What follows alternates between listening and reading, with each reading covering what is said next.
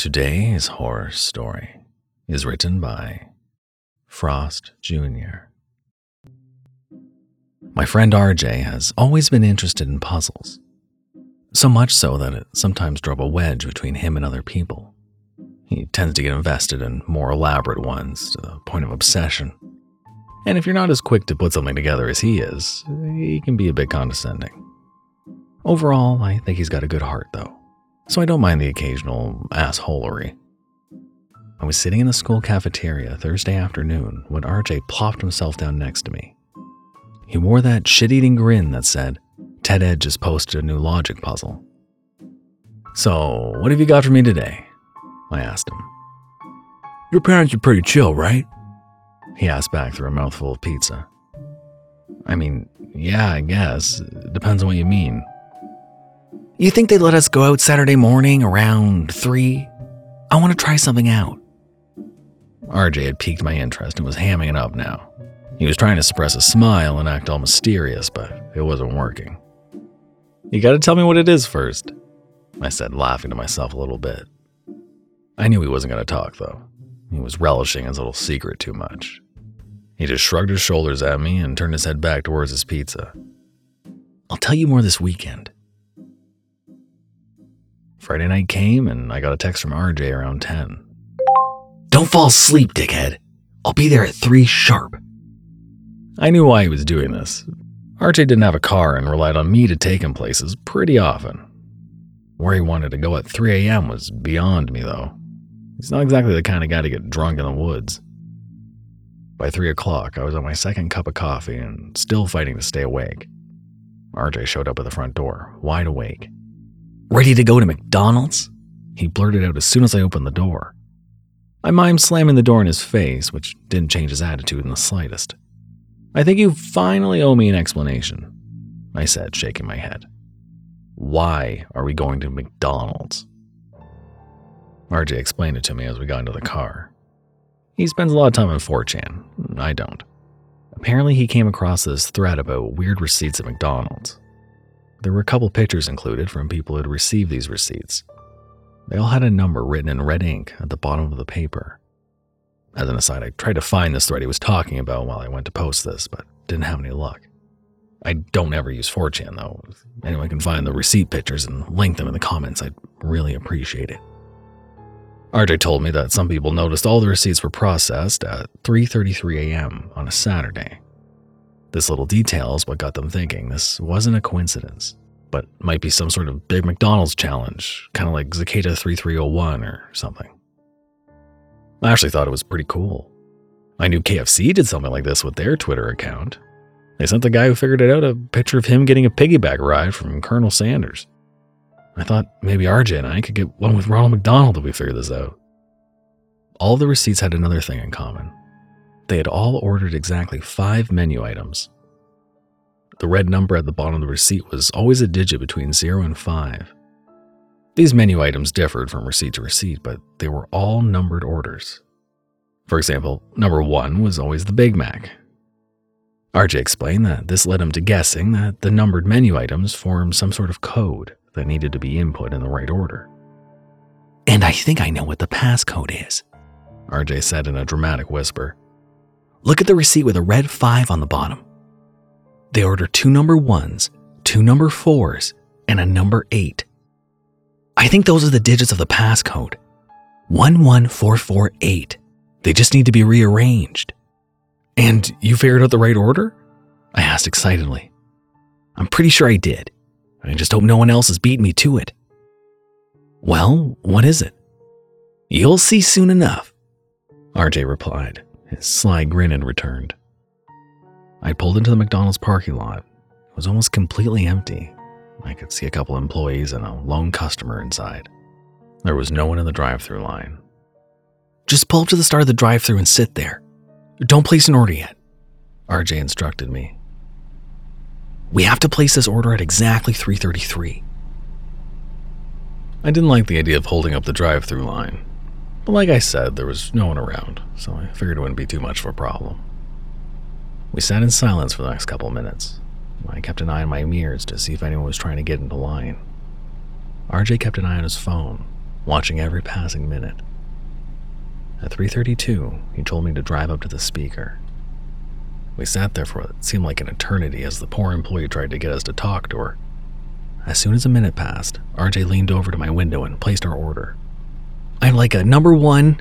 I'll take another number 1, please. Number 4. Number 8. And another number 4. We watched as each number popped up on the little screen next to the speaker. RJ seemed satisfied with the results. The employee told us to pull forward. "So, how'd you know that was the order?" I asked RJ. He wouldn't tell me though, he just smiled and shrugged his shoulders again. We got our order and paid. The woman working the window didn't give us a little wink or a knowing nod or anything. In fact, she seemed incredibly bored. I handed the bag to RJ and he tore through it for the receipt. There, at the bottom instead of a red number, was a red address. "Holy shit," I muttered under my breath. RJ waved the receipt excitedly at the employee. "Is this it? Are we supposed to go here?" he asked her. The woman seemed incredibly confused. She looked at the receipt and squinted her eyes. She told us she had no idea what the address was or why it was on her receipt. RJ and I exchanged incredulous glances. Were the employees not in on this? Who was monitoring it and writing in the red ink? Maybe they were just instructed to play dumb. We pulled out of the driveway and I had RJ put the address into his phone. It was only about a 50-minute drive from where we were, and sure enough, it was another McDonald's.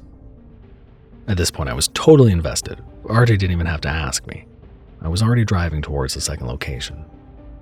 Once we got on the road again, it was completely silent. There were no cars or people anywhere on the street.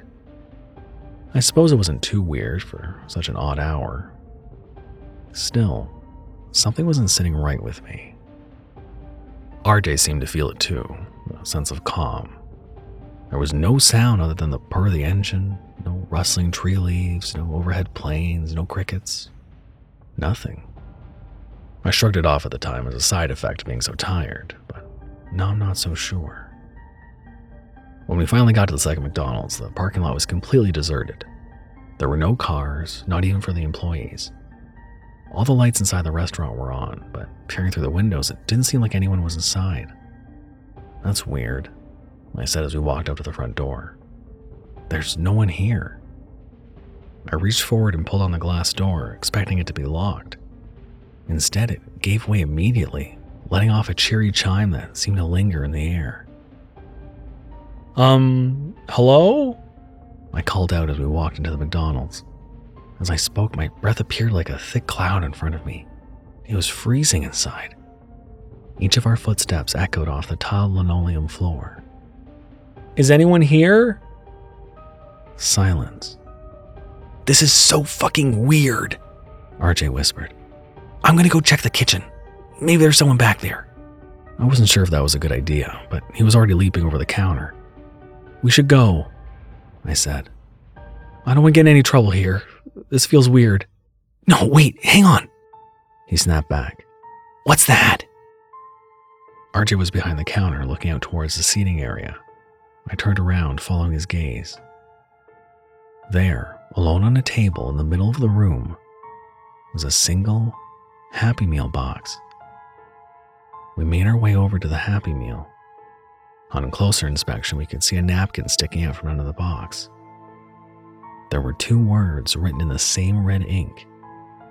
"Choose one." I looked back at RJ and he was just nodding at me furiously to open the box. So I opened the cardboard and reached inside. There were 2 small figures wrapped in plastic. Happy Meal toys. But as I looked at them more closely, a feeling of dread began to settle in the pit of my stomach. The figure in my right hand was short and stocky, while the one in my left hand was taller and more slender. One wore a green hoodie and jeans. The other was in basketball shorts and a t-shirt. It was us. The figures were so detailed, down to our eye color and shoe brands. They were dressed exactly as we were at that moment.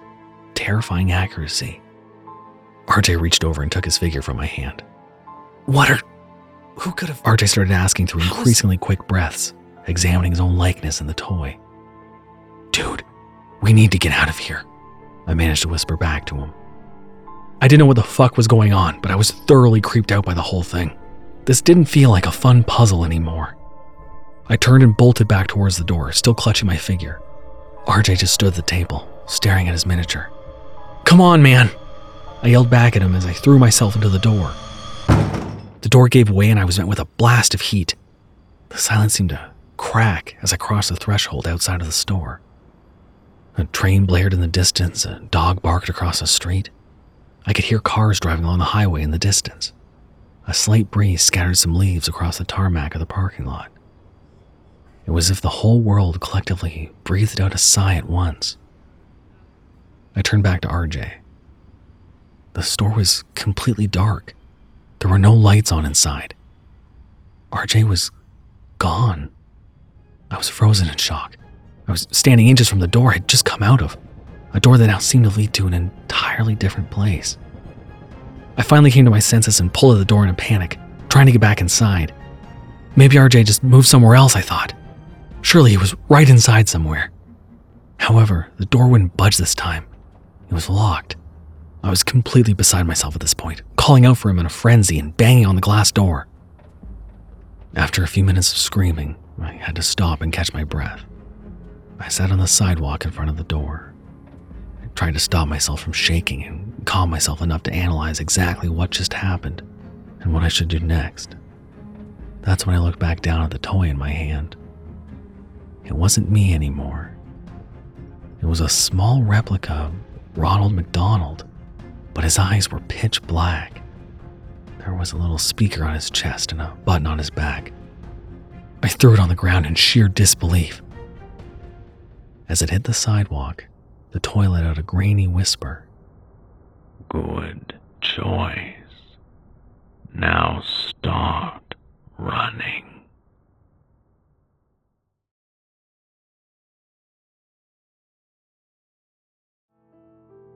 Thank you for listening. You can handle another horror story, right?